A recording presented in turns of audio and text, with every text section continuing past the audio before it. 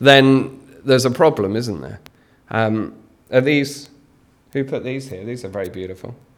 Was that you? Thank you so much. What's your name? Jean, thank you so much, Jean. But my guess is they're not going to grow anymore because they've got an issue, haven't they, as plants? They're going to look beautiful. How long will they last, Jean? No, you don't know. I don't either. I thought you were about to tell me they were silk then and they'll last forever, but no, you didn't do that. I'm sure they're not. Because things, when they're living and rooted, grow. And that's what we expect. And that's what we should expect of our faith as well, isn't it? So when Paul was writing in the New Testament, he criticized some believers for still wanting milk when they should have been onto solids, because they should be growing, they should be going deeper, their faith should be expanding, because living things grow and change. And so with those thoughts in mind, we'll start on 2 Peter chapter 1 and read together. So if you have a Bible, it'd be good to turn there. 2 Peter chapter 1. And we're breaking in at verse 3. And this is what it says. His divine power has given us everything we need for life and godliness through our knowledge of him who called us by his own glory and goodness. Through these he has given us very great and precious promises, so that through them you may participate in the divine nature and escape the corruption in the world caused by evil desires. For this very reason, make every effort to add to your faith goodness, and to goodness knowledge, and to knowledge self-control, and to self-control perseverance, and to perseverance godliness, and to godliness brotherly kindness, and to brotherly kindness love. For if you possess these qualities in increasing measure, they will keep you from being ineffective and unproductive in your knowledge of our Lord Jesus Christ. But if anyone does not have them, he is short-sighted and blind, and has forgotten that he is being cleansed from his past sins. Now, if you're paying attention to God's word as we read, maybe you have picked up where those questions came from at the beginning. And I'd like us to think about, for a few moments from these verses, about how we grow, how we should grow as Christians, and in particular, the foundation for that growth. What is it that enables us to grow? I used to be a farmer, I think many of you know that, and so I've had a little bit of experience with growing some crops. And I know that before you plant a crop, if you want it to grow, there are certain things that you need to do and to get right in the way that you prepare the soil, the good old farmyard manure that you add to it, the way you break it down, getting it in the right weather and the right time of year, all of these things, the fertilizer you put on it, so that you prepare something and give the seed the proper foundation for growth to turn into something that is fruitful and good. So what I want us to think about just simply this evening is some of the things that give us the foundation for growth, so that we too can live growing, fruitful, and good lives. And here's that, as we come to verse 3, here is this great promise that it starts with. His divine power has given us everything we need for life and godliness. Did you get that? Whatever you face this week, his divine power has given us everything that we need to face it. I thought that might make you smile more than it is, because you're not going to face anything this week in your life, whatever it may be, that you will have a lack of power to face. There is nothing in you as you strive for godliness that you won't be able to get because of a lack of power. You'll never be able to turn around to each other and next Sunday and say, do you know what? On Tuesday, I was really just about to do something godly and I just ran out of power to do it. And it's just not there. None of you will turn around to each other next Sunday and say, well, I didn't see this problem came in. It hit Thursday morning, and boy, if I'd had enough power, I could have got through it, but I didn't. Because his divine power has given us everything we need for life and godliness. And I just want to move for a second from one of my favourite bits of the Bible, 2 Peter, back to another prayer which I love in Ephesians chapter 1. And in these verses, the Apostle Paul is talking about what he wants Christians to have. It's interesting how he prays. I think we've talked about it here together before, about Bible prayers and what we pray for. It's worth reading the whole prayer. But one of the things that he mentions is this, that we may know, and he talks about the hope to which we're called, and then that we may know in Ephesians 1:19, his incomparably great power for us who believe.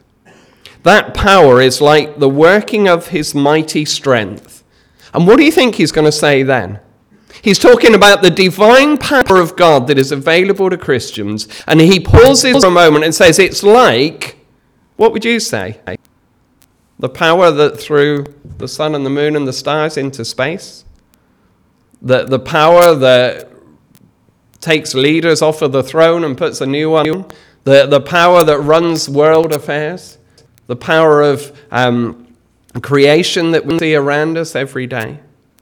Do you know what Paul goes for? He says that power is like the working of his mighty strength, which he exerted in Christ when he raised him from the dead. Interesting, isn't it? When Paul wants to start talking about this power that is available to us in life, this power that Peter is promising to us is going to give us everything we need for life and godliness. He talks about the resurrection of Jesus Christ from the dead. Do you mind, am I allowed to step away from the mic for a second? Can you, if I speak up, is that okay?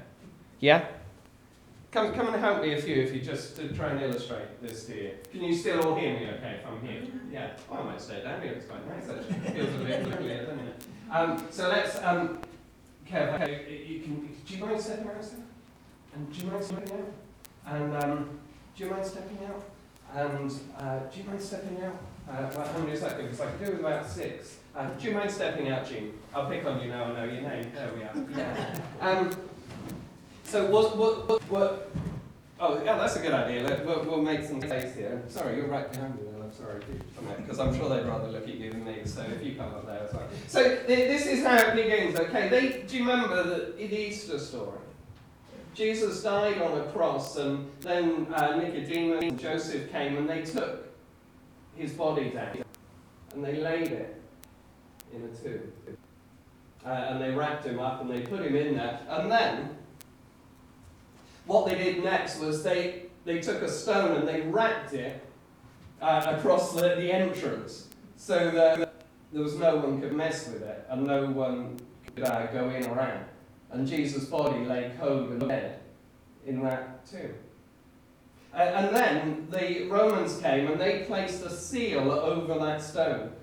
And that seal carried with it all the authority of the Roman Empire, the greatest empire on earth at the time, possibly the greatest empire that had ever been seen to that point. So all the authority of Rome, including a good bunch of hearty soldiers, came and they sealed it up so that it was done. And we know that inside there that the wages of sin is death. And so all the power of death too bore down on Jesus.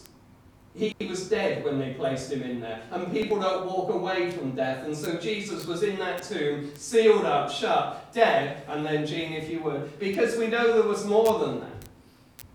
Because he had gone to death bearing the sins of all of us. And the wages of sin is death. And so someone bearing sin had been laid in a coat dark tomb and sealed in. And we know that behind that, it wasn't just about, let's put one underneath here, we'll keep a good seal on it. We know that as well as that, there was all the power of Satan. All the spiritual forces of this dark world. Satan was unaware, he knew what Jesus was promised. And so he fought with all of his might to put Jesus in that grave and keep him there. And of course we have as well the power of the grave, don't we? The people did not walk away from it. And Jesus was in there, and for 3 days he was there, from the Friday night until the Sunday morning. And then some women came. And if we just take away the grave for a second and sin and everyone. And at last they came, and do you know what they wondered as they arrived? Gentlemen, if you just move back around. They thought, what are we going to do about the stone? Because we want to go and see Jesus' body and anoint it. But when they arrived, incredibly, the stone had gone, the seal had gone. And they were able to walk in and look, and when they looked, Jesus was gone. And I know it's not there either. Because, thank you ever so much, there is no power on earth that can hold Jesus Christ. He'd gone. He'd gone.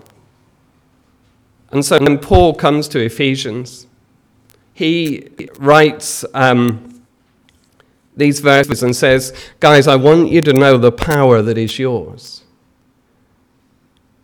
It's like the power that raised Jesus Christ from the dead and seated him at his right hand, at God's right hand in the heavenly realms, far above all rule and authority, power and dominion, and every title that can be given, not only in the present age, but also in the one to come, where God placed all things under his feet and appointed him to be head over everything for the church, which is his body, the fullness of him who fills everything in every way. The one who took Jesus Christ from being a dead corpse, held down by every power that sin and death and hell could throw at him, and put him at the right hand of the Father. Paul writes and says, I want you to know that power is yours in Great Parks, in Paynton this week.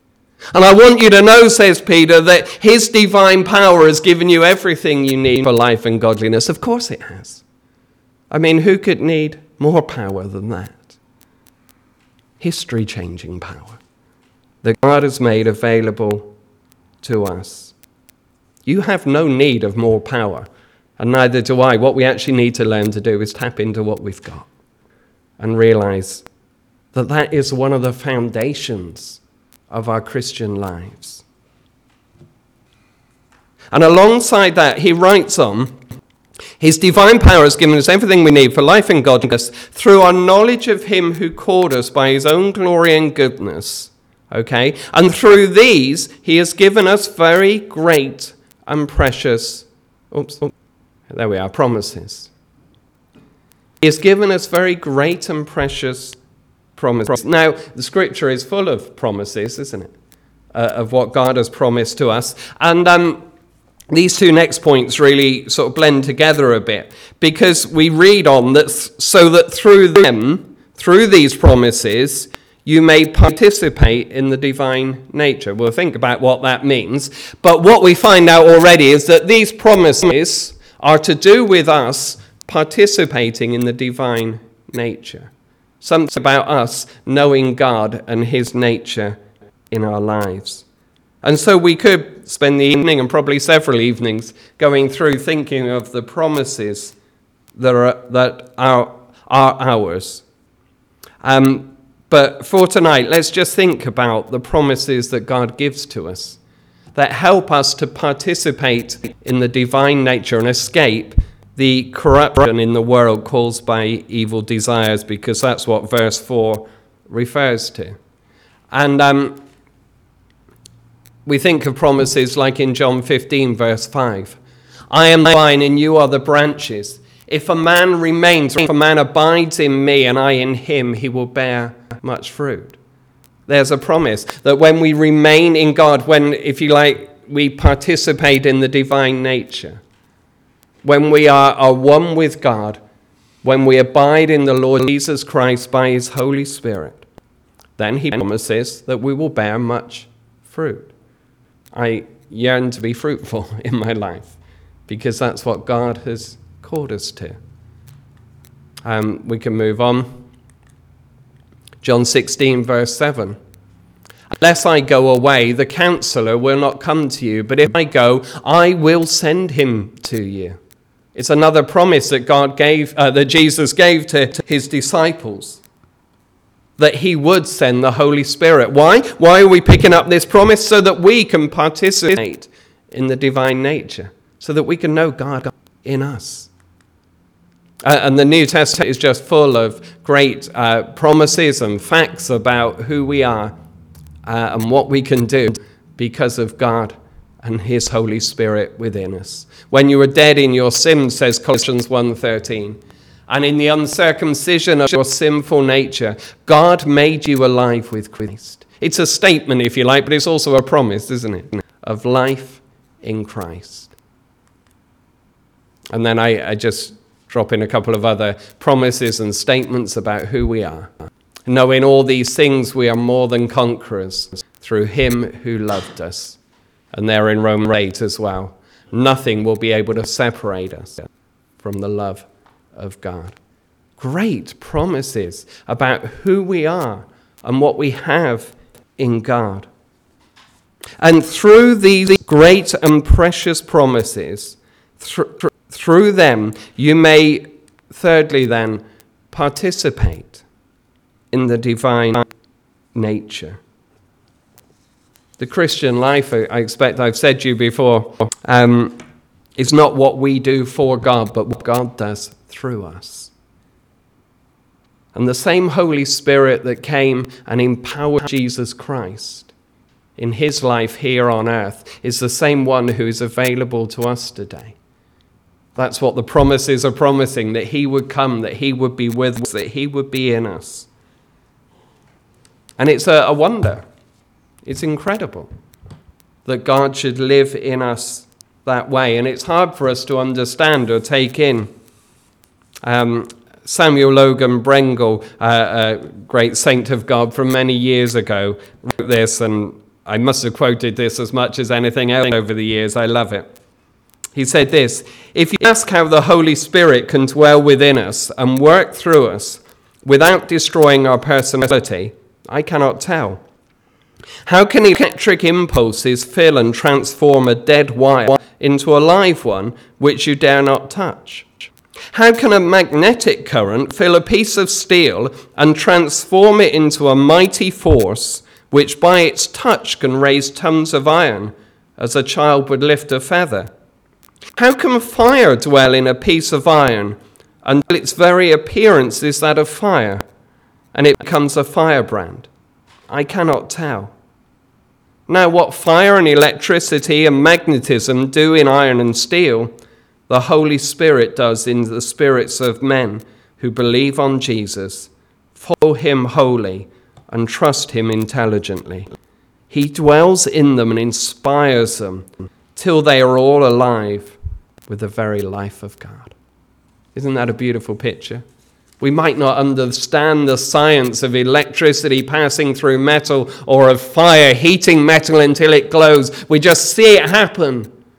That is the promise, isn't it, of the Holy Spirit as we participate in the divine nature. It doesn't mean we become God, but it means that God comes in us and fills us and works through us and sets us on fire. It's incredible that we are able to talk using language like this. So many billions have lived and died thinking that what they have to do is perform in their own strength for a God if he's up there. But we know the truth and the reality that the promise of God is the Holy Spirit will come and live within us. That we can participate in the divine nature, that something divine, something godly will come to live within us. Within you tonight, if you know and love the Lord Jesus, God lives in you. His power is there to change your life and to help you to grow. And then we read on. For this very reason, because of who you are and because of all that you have, for this very reason, make every effort. That's interesting, isn't it? If you've ever grown, even if you've got an apple tree in the garden, do you make every effort to have apples? Don't there any of you head out in sort of September and squeeze the tree, do you? You know, trying to get an apple out? It's not how we get fruit, but bearing a fruit is the most natural thing in the world, isn't it? It just happens. But we do have to give it the right conditions. And so a plant might need watering or feeding or something in order for the most natural of things to happen. There's a wonderful sort of pairing up here of making every effort, but also of letting nature take its course. And actually, when we think about these things that are, if you like, fruits of the Holy Spirit, of what God does in us because we participate in the divine nature, there's this wonderful pairing of us making every effort to allow God to do what he can do in our lives, to make ourselves available to him, to know him, to be with him, to give him the opportunity to work within us. So we'll just look briefly at this list of what we have as we sort of head towards the end tonight. So make every effort to add to your faith. Is your faith growing?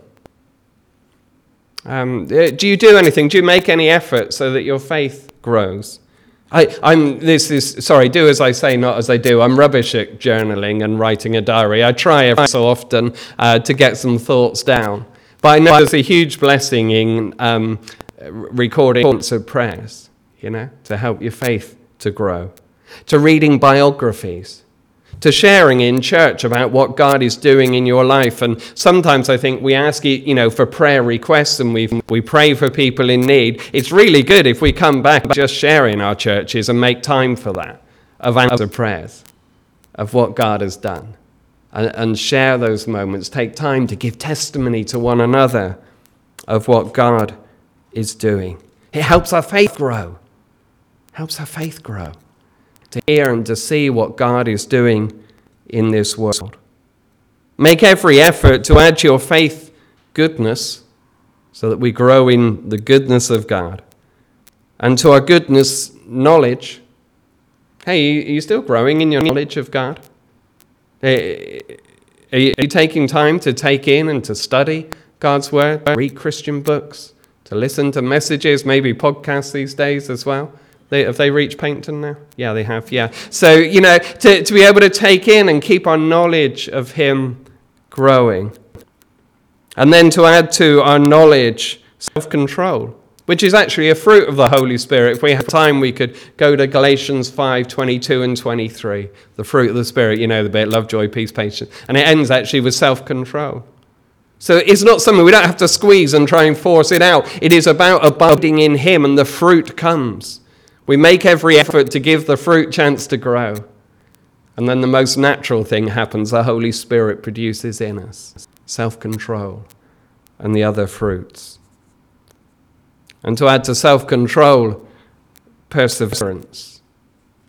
How do you get perseverance? Do you know what the Bible says? We better have a look. Romans chapter 5 says this. Not only so, but we also rejoice in our sufferings because we know that suffering produces perseverance. Yeah. It's often through the tough times, isn't it, that we learn to dig in and to keep going. I saw just at the end of, I know we're on to Wimbledon now, but at the end of I think it was the Australian Open, the tennis match, above on the sort of underneath the seats is this big painted sign that says victory belongs to the tenacious, which I thought was really good, above their centre court, if you like, in Australia. Victory belongs to the tenacious, to those that keep going, to those that don't give up. And it's times of hardship, isn't it, that often build in us the ability to persevere, to keep going. And to add to our perseverance, godliness. And you've got enough power for godliness, don't you? We've already read it tonight. His divine power has given us everything we need in life and godliness. And to godliness, brotherly kindness. And to brotherly kindness, love.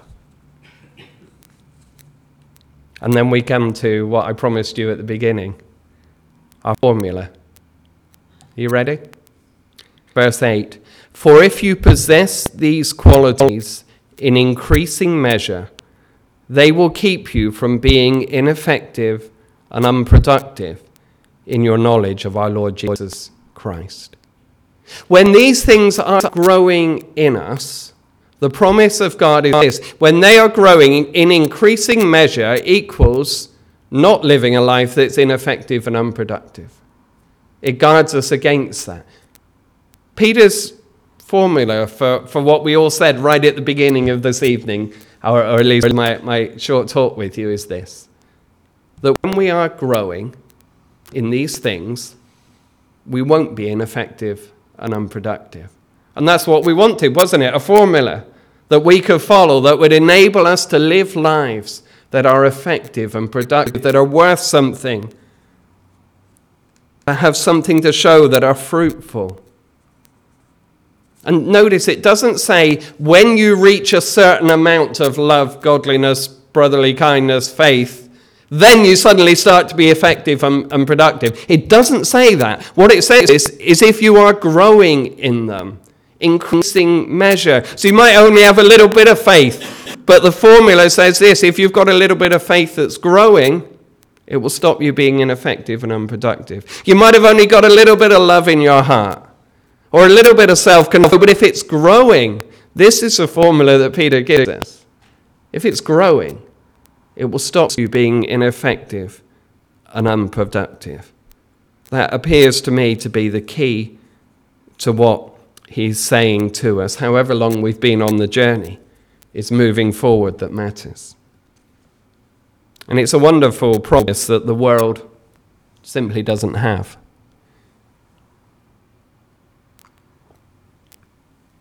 This idea of knowing that our lives are worth something, that they are effective, productive, working towards a purpose that won't fade, that won't disappear.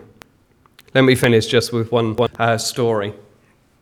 I'm not particularly recommending you watch this film. It was just really interestingly made. It's a film called Boyhood that I think won an Oscar back in 2014. And the director, Richard Linklater, had a very interesting way of making this movie. He made it over 12 years. And he started with the boy that you can see on the picture when he was about 4 or 5 years old. And every year he came back and filmed a bit more of the story. So you actually physically got to see the boy grow up through the movie. I can't say it was an interesting film. I don't particularly recommend it. I wasn't enthralled by it. But it was a very interesting way of making a film. And literally saw this boy and his family growing up, and then they made a story around it, and you saw all the ups and downs of family life and everything that they went through. Nearly at the end of the film, there was a scene where the boy was packing to go off to college, and that was pretty well the last bit of the story. He'd finished his boyhood and was leaving home. And at that stage, he was just living at home with his mum. And he was lifting boxes of his stuff around and getting ready to go. And she was sat in the kitchen watching him. And he looked over and saw that she looked a bit upset. And he said to her, "What's wrong?" And she said, "I'm seeing my life in a series of snapshots.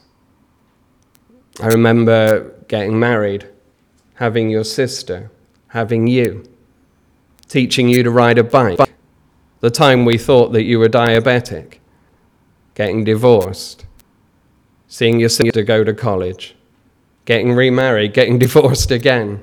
And so she went on. And then she paused for a moment and said, "Do you know what's next? My funeral." And she was looking upset, and like teenage boys, he was a bit uncomfortable. He didn't quite know what to say or do, and said, "Mum, I think you're jumping ahead by about 40 years. And in the story, she bowed her head at the kitchen table and sat there for a long, long pause, and then said this: "I just thought there would have been more." In some ways, I think it's one of the most powerful lines I've ever seen in a movie. As this woman just watched her life go through at various stages, and then looked to the future and realized somewhere up ahead was her funeral, and just thought there would have been more.